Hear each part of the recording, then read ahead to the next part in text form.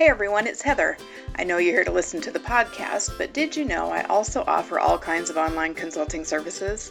Stuff like webinars, book studies, curriculum training and consultation, and even companion activities for podcast episodes to use for staff development.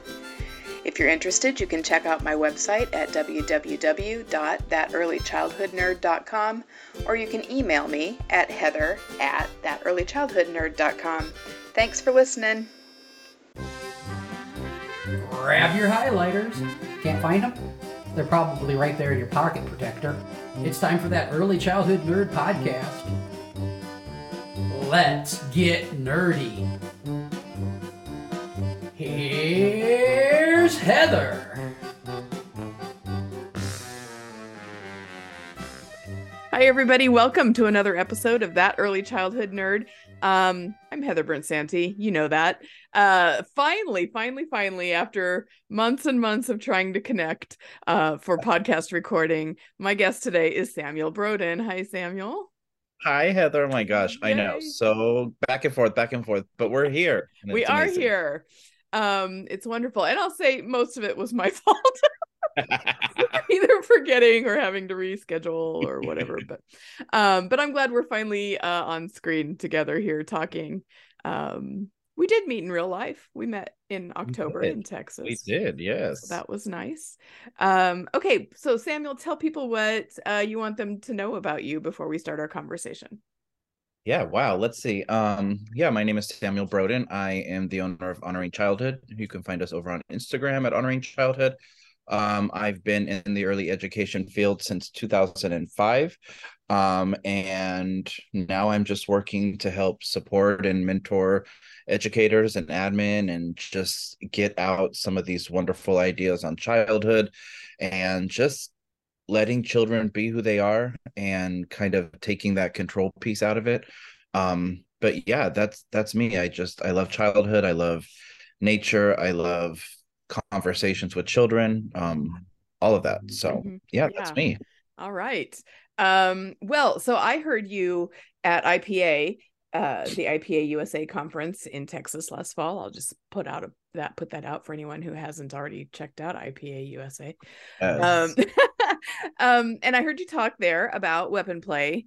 And that is a topic that I've recorded an episode about, but it was a long time ago. But it's a topic that I have changed my mind about over the course of, the 30 years that I've been doing this.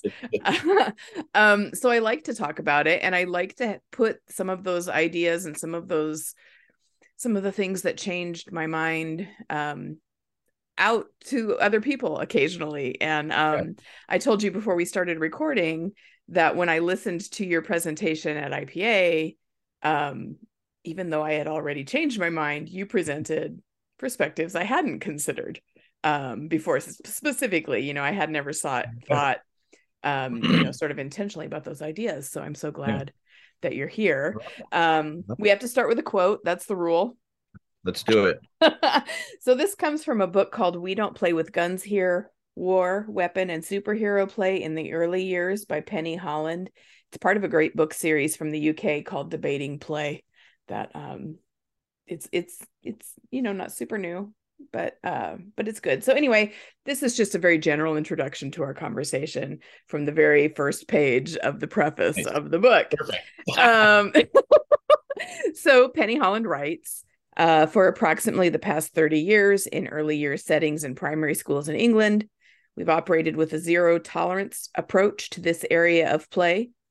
This means children are not allowed to bring manufactured toy weapons into settings, to construct weapons from construction, technology, or found materials, and are not allowed to enact scenarios associated with superhero war or play fighting. Same could be said of the United States. Yes, exactly. And then she a couple sentences down, she says, as a parent and early years practitioner, I supported this approach to war, weapon, and superhero play, believing it to be consistent with my feminist and pacifist principles, and I enforced this approach rigorously.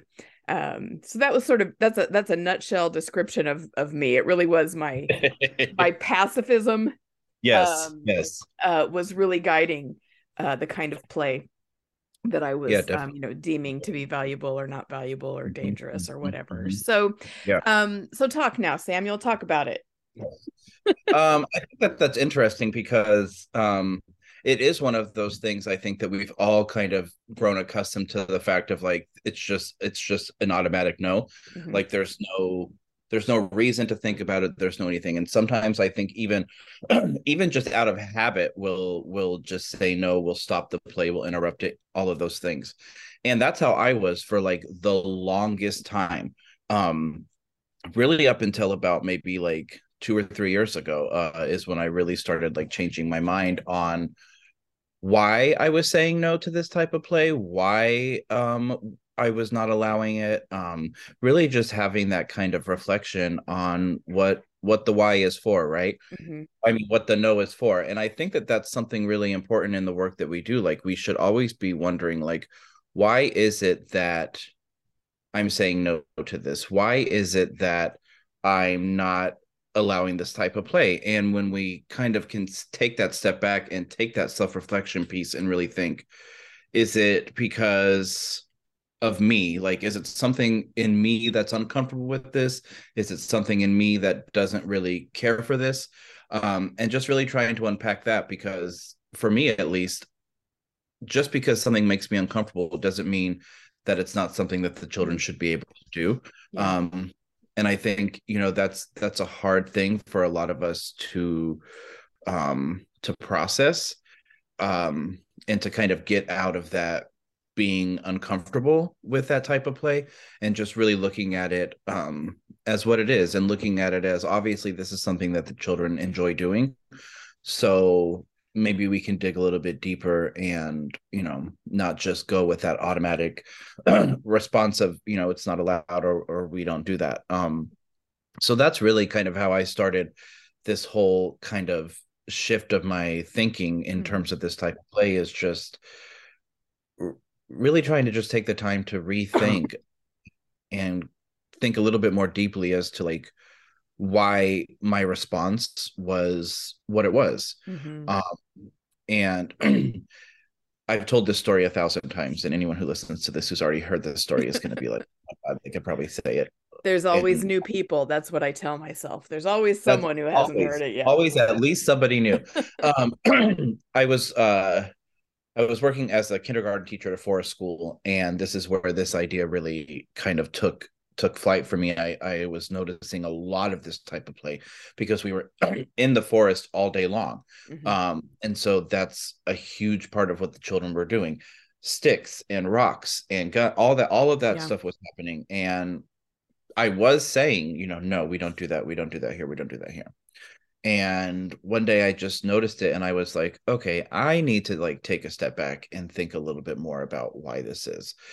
Because clearly they're going to do it and they're Yeah. really enjoying it. Yeah. Um and so I just decided myself that I wanted to hear from them about this kind of play and what they enjoyed about it and having a conversation with them. And it's funny because I had a conversation with them and I started talking with them about it and they all immediately thought they were in trouble. Yeah. um which is like It's kind of not a made me gun. sad. It's not a gun. Yes, they were like, no. I think I said something like, oh, I noticed that you all like to play with the sticks and you pretend they're guns and all this, and they were like immediately like, no, we Yeah. don't do that. What are you talking about? And it took like 5 minutes for me to just like really convince them that like you're Yeah. not in trouble and I just really want to talk to you. Yeah. And so even that kind of gave me like a little more insight as to like, wow, like what what I've been saying to them, this automatic no, what they've been hearing throughout their life, like it's already ingrained in them that like this is something that's bad. Yeah. Uh, and so really just trying to unpack that. And we just had a conversation about it. And I just asked them, what do you like about it? Why do you do it? And then we talked just a little bit about how how we can still participate in this type of play while still keeping each other safe and being kind to each other. That those were kind of our agreements in our classroom. Being kind to ourselves, being kind to others, and being kind to the environment, right? Hmm. And really if what you're doing falls within that, then you're good. It doesn't matter to me what you're doing, right? um And so really just having conversations with them surrounding that. And then it was such a great conversation with them because they led so much of it, and I kind of came into the conversation with no goal in mind, really. I kind of just wanted to see what was going to happen. And we got to talk about some really great things. We talked about consent a lot, which is something that I was wanting to talk with them about, but trying to find the right way to talk with them about something like that. And so it came up so naturally and organically in this conversation. And we had a really great kind of time together as like our little community. And we kind of collectively came up with these, agreements as to how, if we're going to play this, that's fine. How are we going to do it? And, we also had to have conversations about, sometimes if I'm not here one day, the other teachers here might not think the same way that we're thinking. So we have to make sure that we're remembering that as well. And it was great. And it's funny because I tell that story a lot, and I never want people to feel like I'm like, okay, I had this really great conversation with the kids and now everything was great. And you see what I did. Because literally it was an ongoing conversation that continued that afternoon while we were outside. Like we had to, it's those constant reminders. But when it got to the point when I was observing them and listening to them, and I was hearing them say those things between themselves, hearing them say like, are you being kind to so-and-so? They said they want to stop and you're not stopping. We need to stop. Hearing them advocate for themselves and for each other is really what we want them to learn and want them to do, right? And so it was just a really great experience for me. And then it really just led me down this path of like, okay, like let me really figure out what this is about and what they can gain from it, because so many people I feel like are afraid of allowing children to do it because they don't want children to be mean or violent or hurt each other. But what's interesting is those things didn't really happen any more than normal when I was allowing this type of play. Like it wasn't some huge thing where now all of a sudden they all like were punching each other all day long. It didn't really change like the behavior into like a more negative way. They actually became more empathetic to each other through this kind of play, and just the just trusting them to be able to handle this and do this on their own, I think also really helped to give them that confidence. And I don't know, it was just really great. So that's kind of how the whole journey started for me.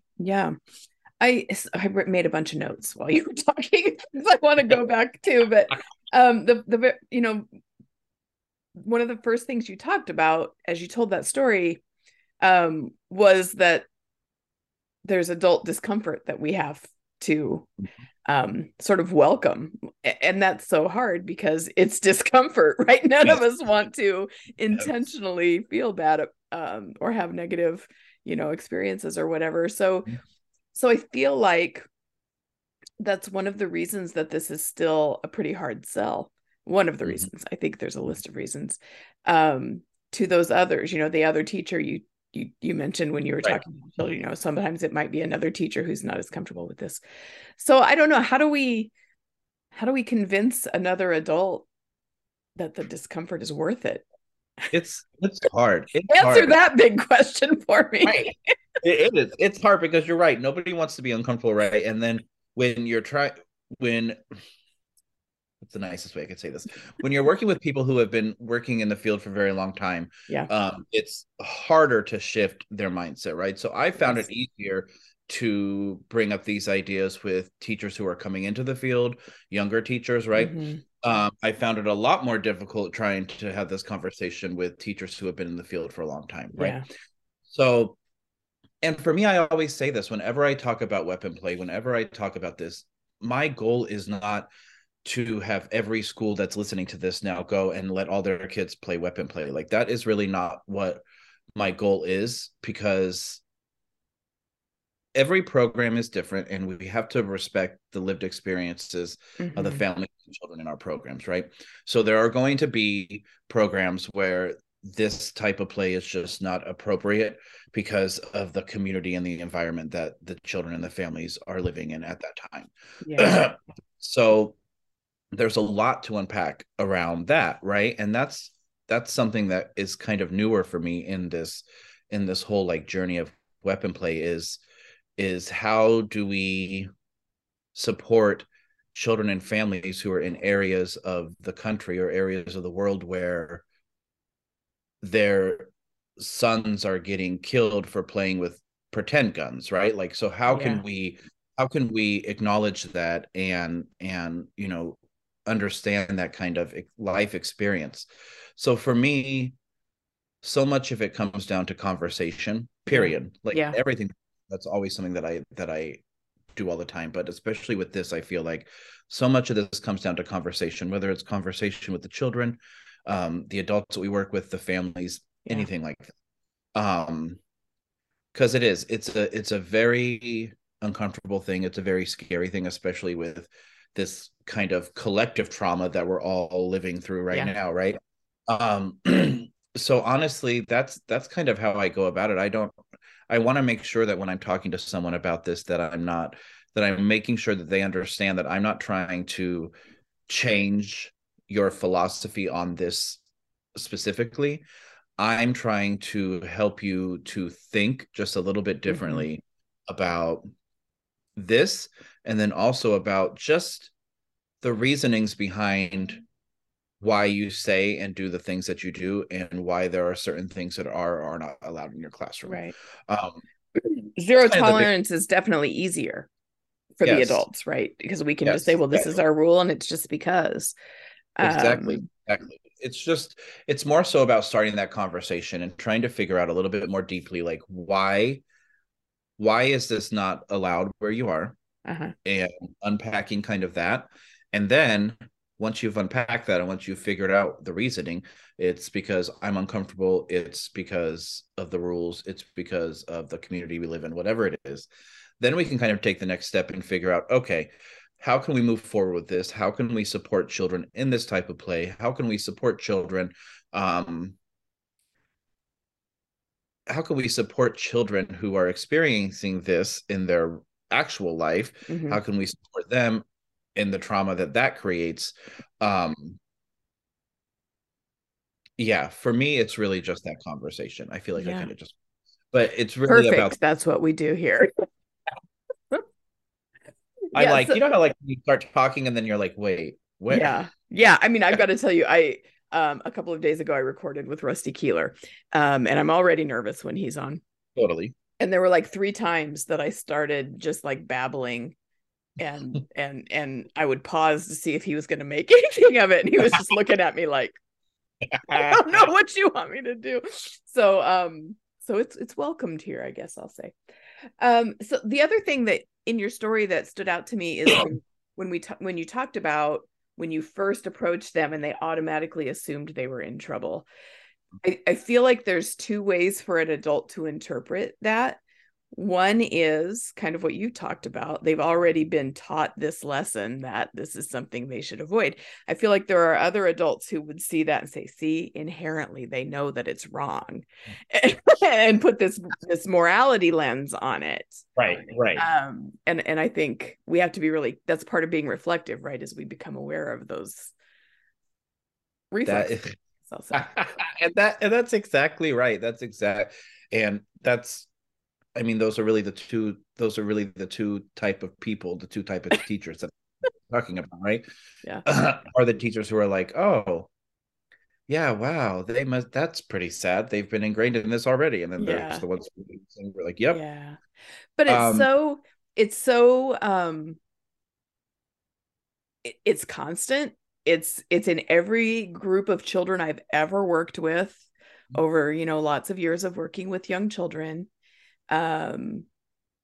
It's not just in the United States that children are doing gunplay, so that tells me that it's, whenever I see that kind of persistent repetition of a play theme, that tells me that it's important to childhood and to individual children. And if that's the case, then I need to figure out how can I process this with them like you're describing.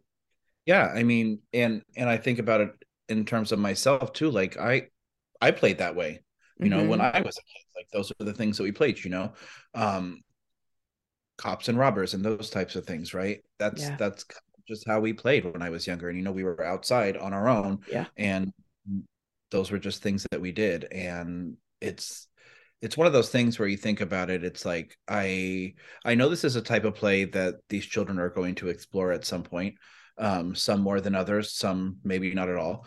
But I would much rather have a conversation with them about this type of play, talk with them about how you can still explore this and still be respectful and kind to the people around us and the world around us, than kind of shunning this type of play, making it sound bad, making it seem like something really bad that they're doing, and then have them still go do it anyways. Um, like I would just rather talk to them about it. And I think that there's a lot of lessons to be learned when you're having conversations like that, that maybe wouldn't be able to be learned if you had just decided like, nope, sorry, we're not going to do this, and I'm not going to talk to you about it, and this is just the way that it is. Because that goes so much more too. Like, for me at least, I don't want these children to grow up to be people who are just like, okay, that's the way it is, guess I gotta do it. Right? That's like the opposite of what at least I want children to be like, you know. And I have a hard time saying things like that. I have a hard time being like, no, actually, I don't like this, and this is why. And I have a hard time doing that. Because that was never given to me, you know, as a child, because that's just not what they do. And so it's like, I'm wanting something better for them than what I had. And so that's what this is all about. It's about just teaching them and showing them that they have power in the things that they're interested in, the things that they want to talk about, the things that they want to do. Like, everything is valid and able to be kind of talked about. You know, we hear a lot, and some of us talk a lot about not necessarily me, unless I'm being critical of it, the return on investment narrative for what we do with children and the early childhood programs and settings that we have. And it's almost always you know, financial, or they don't go to prison, or they, you know, whatever. That's cool. Those are good things. But when I think about return on investment, I would rather focus on what you're describing, right? Like you're putting your time, your brain, your passion, your vision, whatever, you're investing all of that in this group of children, you know, for example, in the story you're told, because you see the future value of a generation given that different experience. Does that make sense? See, here's one of those moments where I'm kind of just talking in circles and not sure I'm making sense, but I think there's a whole different return on investment that we don't talk about that can come from building community and seeing children as Mike Huber would say, experts in their own development. And so I think that's such an opportunity that we have that we don't often accept. No, and I think it's interesting that you brought up that whole return on investment idea, because it's like, I feel like so much of that, and this is probably a whole nother conversation. I know, that's what happens. So much of that is like rooted in this idea of capitalism, right? We need the children to do what we say. We need them to do when we want them to do it. They need to sit here, they need to listen, so they can be productive members of society, which basically means going off and being a sheep to some corporation, not rock the capitalist patriarchal white supremacist boat. yes, exactly. Oh my gosh. Okay, so I guess I want to go now towards maybe some of the reasons that it's valuable. You know, we've talked about reflecting about whether it's going to be allowed or not, but now what happens if we decide to say yes? I mean, I talked about a little bit, but it's like these bigger ideas that we want the children to learn, right? These bigger ideas of advocating for themselves and their agency in their body, standing up for others who can't do the same thing, being able to speak up when they are uncomfortable, being able to say, I don't like this and I'm not going to be a part of it. I'm going to step away. You need to stop. All those types of things, these ideas of consent, all of that are such important things for these children to learn, because again, it's ingrained in them that they don't have a voice, that they are not allowed to say no to an adult, that they owe adults affection, they owe adults like good behavior, all of these types of things, blind right? Compliance. Yes, that adults put on them. There was something that I saw going around. I don't know if you had shared it. Someone on Facebook that said, someone did, that said something that their child brought home from school, and it was like the beginning of school, and it said something like, what I need to do for school, and one of them said, make my teacher happy. Oh yeah, I didn't share that, but I saw it. Yeah, that and I'm just like, I was like, oh my God, what? If you need a child to make sure that you're happy, you have some serious work to do. Yes. But it's all of those ideas, I think, that for me are the most important things, that I think this type of play, or at least this type of conversation, is a really good way for them to like organically learn those things, right? Because they're not going to learn those things if you are controlling the play that they have, if you're controlling the activities that they're doing, if you're controlling the interactions that they're having with each other, right? So for me, that's the biggest thing. But then it's really all about children learning themselves and who they are. It's all about children learning how to communicate and interact with other people, conflict resolution, so many of those things that we want children to learn, that we try to get them to learn by telling them a story. I was going to say reading a book about it, and then saying, well, you've heard the information. Yeah, good luck, go do it. Go out and do it. Exactly. But it's like when we're giving them these organic things to do, and they're going to learn it so much better, it's going to stick with them longer, all of those things that we already know. And I talk about benefits of weapon play a lot, and a lot of critics of that just say like, well, they can learn that another way. Yeah, they can learn that another way. And I'm like, yeah, I'm sure that they probably could, but there's a deeper underlying thing here. And for me, that is just that piece of allowing children to have control. Right. Over. I was just going to say control. Yes. And that's so such important. A big issue. So many the majority of teachers that I've seen and worked with, the reasons why they do things in their classroom is because of control. Yes. They want to have control over the children. They want to have this perceived power over them. I mean, they say all the time, right? The children are out of control. Yep. What does that mean? They're out of your control because it's too much for you, or you can't, whatever. That's the deeper underlying thing here for me, with this type of play, because we want to raise children who are strong in who they are, who understand their bodies, their limitations, their comfort level, and who are able to empathize and understand those things in others as well. So for me, that's like that's like the biggest thing that I've noticed the children gain from this, because even the children who were in that classroom, that was like 2-3 years ago now, I still am friends with a lot of their families, and they'll share with me things that are happening now in elementary school, where they are controlled, right? And they're talking about things, and they're doing things, and they're like exploring these ideas that we talked about when they were with me, right? I had one of the moms reach out to me and say that her daughter had got in trouble at school. Yeah. Or talking back to the teacher. Oh God. And it's like, what did she say? And she basically was like, the teacher had said something to her and she didn't like the way she said it to her, and she told her that she didn't like the way she said it to her. And I was like, oh my God, that makes me so happy. I know, right? Like, yes, you tell that teacher, tell her you don't like that. Yeah. And so it's like these ideas, they stick, and that's what I want to see out of the children, right? Mm-hmm. Yeah. Yeah, I think about the focus on social emotional learning, and I don't even like that phrase anymore.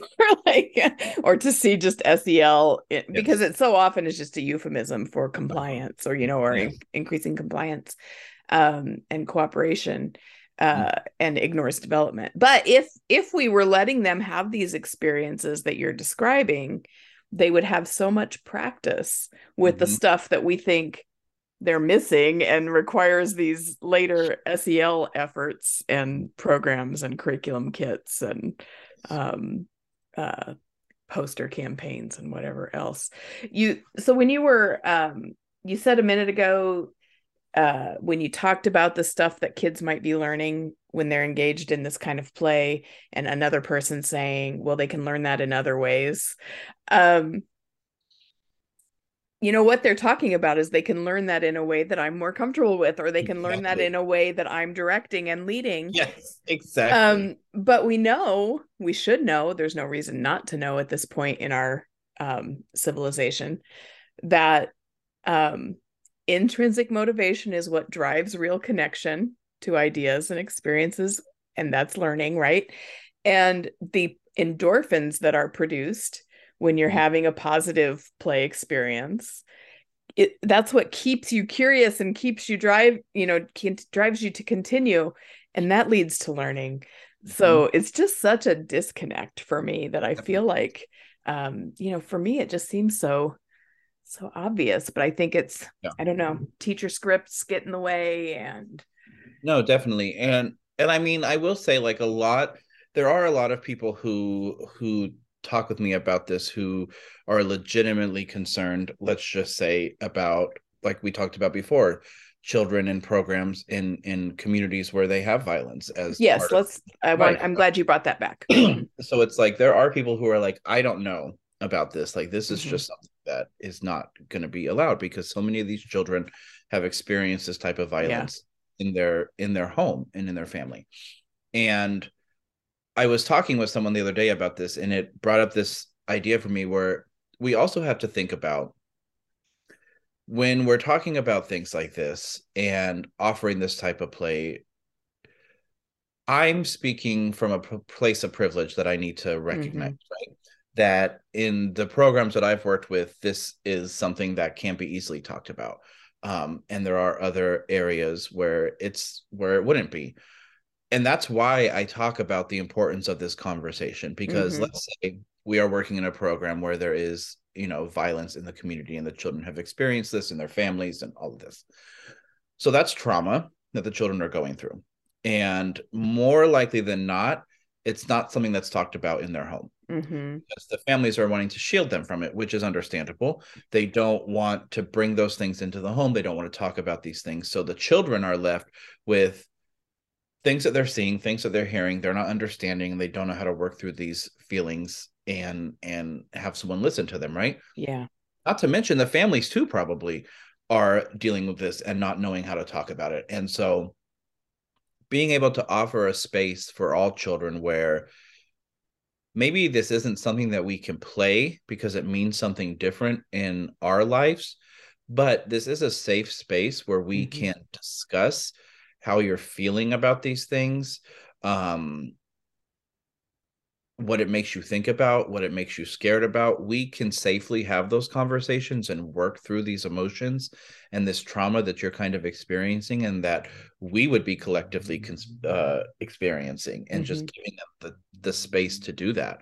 I think is really, really important. So that's why when I say, like, I'm not trying to get everyone to play with weapons all the time, because I understand that in some areas and some programs that's just not going to be something that can be done. Mm-hmm. um, and we have to understand and respect the lived experiences of the people and the families that we work with.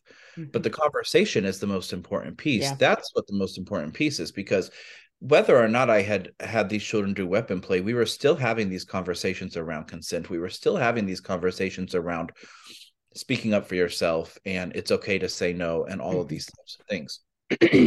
Those things that we're talking about, the children learning these kind of powerful kind of who I am as myself kind of feelings, they can learn that through the conversation as well. And they can learn that through the other experiences that we provide in the classroom and during the day, right? Mm-hmm. Because weapon play is not the only type of play that we should be allowing the children to do freely and we don't have any control over, right? The children should be doing whatever they want to do Yes. throughout the day.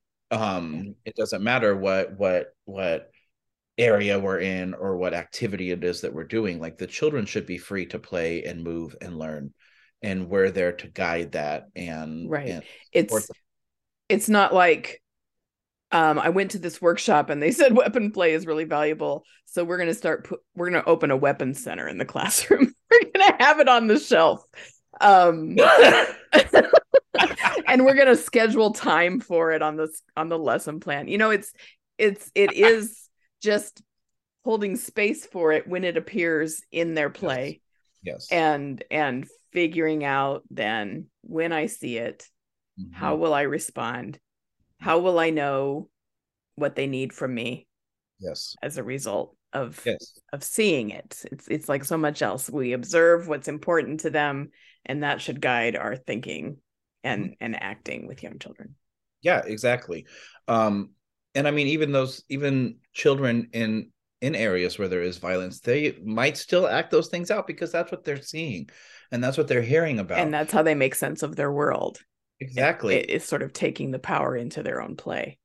Exactly. And so by allowing that or supporting that in the way that is right for our specific community and our specific program is such a great way for the children to not only work through those feelings, but to also understand that, again, what they think, what they feel, what they say, all of those things matter. Mm-hmm. And all of those things are important because, again, so often, like, adults just don't respect children. Yes. Period. Right. Right. Children are never, like, the things that they're feeling, the things that they're saying, like, are never actually valid to adults because we hear it all the time, especially, oh God, like going to the grocery store or something, right? It is like is crying about something. Oh, you're fine. You're fine. You're fine. Clearly, I'm not fine, actually. Right. And so it's like they're in that thing again, like they were when they thought they were in trouble. They're ingrained in this idea of like, my feelings don't matter. What I have to say doesn't matter. And by creating a space where we're allowing their ideas and we're allowing their emotions and their feelings to be free Mm-hmm. and to be celebrated and to be talked about, it's going to lead to them just being so much more emotionally healthy as they grow up. And that's what so many of us are spending so much money in therapy trying to get to. Yeah. Right? I think there is a mental health connection to a lot of our responses to play as a field. But one of the things that was really impactful for me when I was starting to change my mind, and I was one of those people who'd been doing it a long time, and was changing my mind later in my career. But one of the things was the idea that when children show you something in play, they're showing you what they're interested in, what they think is important, and what they're curious about. And when we just blankly stop it and say that's bad, when we throw that morality layer onto their ideas, but also that value judgment, they're consistently getting the message that my ideas are bad, and what my body's telling me I should be doing is bad. And so am I bad? And how does that process as those repeated experiences can really, have a negative impact on emotional development, mental health. So even, when you're saying, I'm not saying everybody should change their mind and allow it, you're just suggesting that we take it seriously, right? When children show it to us, we take it seriously. And I mean, it's all about just thinking a little bit deeper about the work that we do and why we do why we do things the way that we do them. And that self-reflection piece is such a huge piece of the work that we do, right?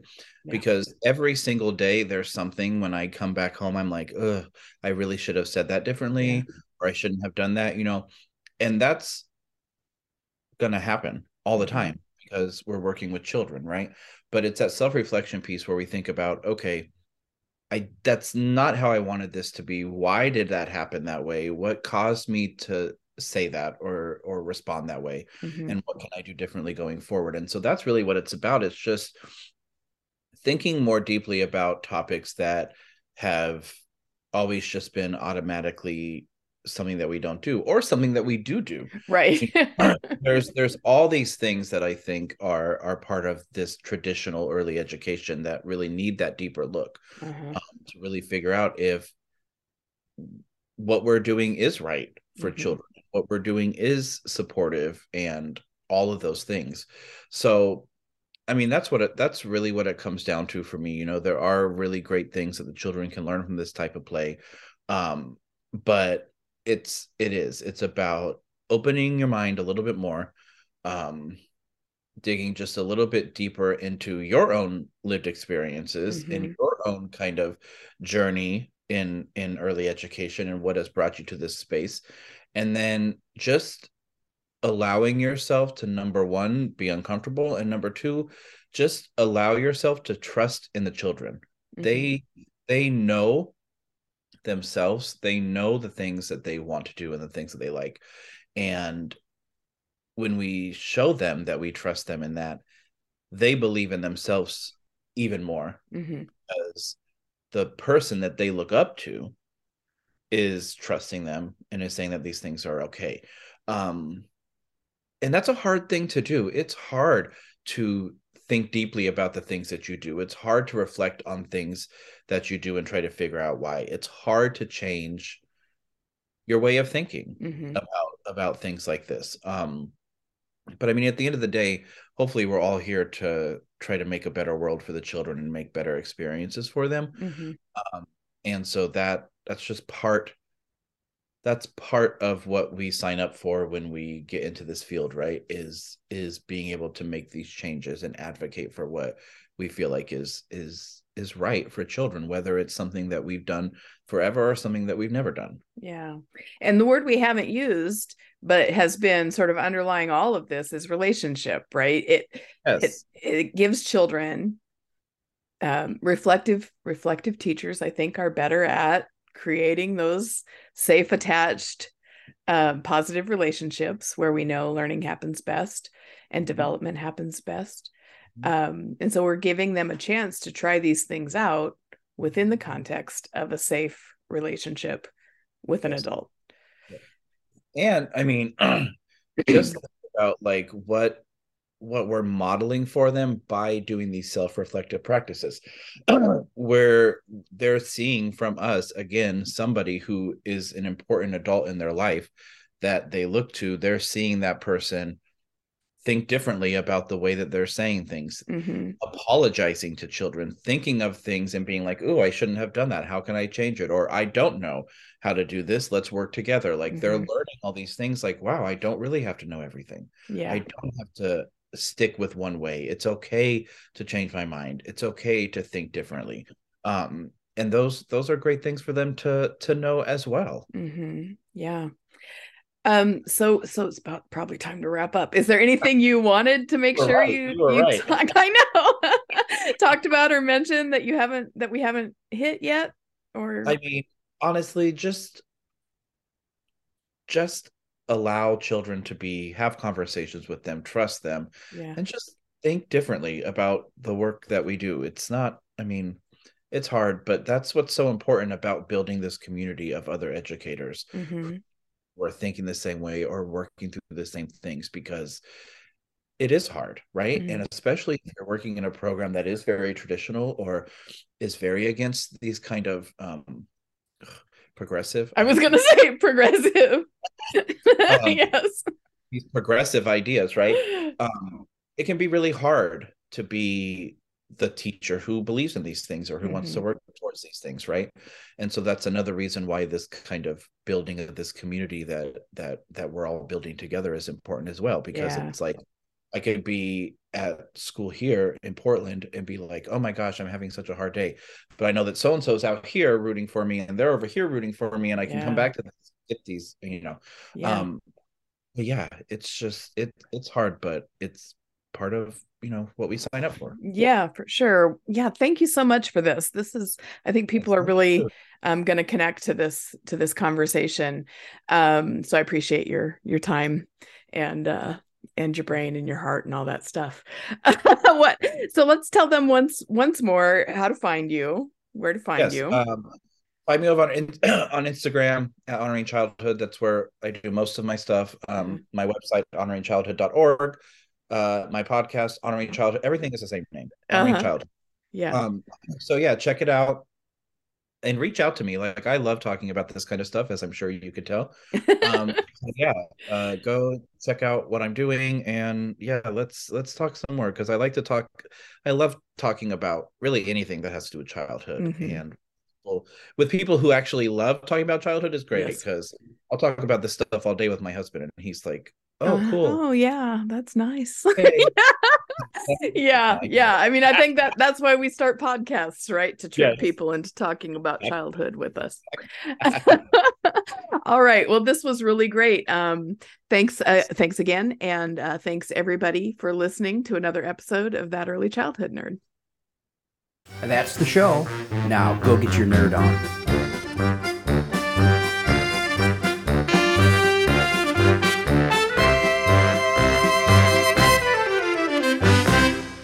This has been an Explorations Early Learning Upstairs Studio production. Oh.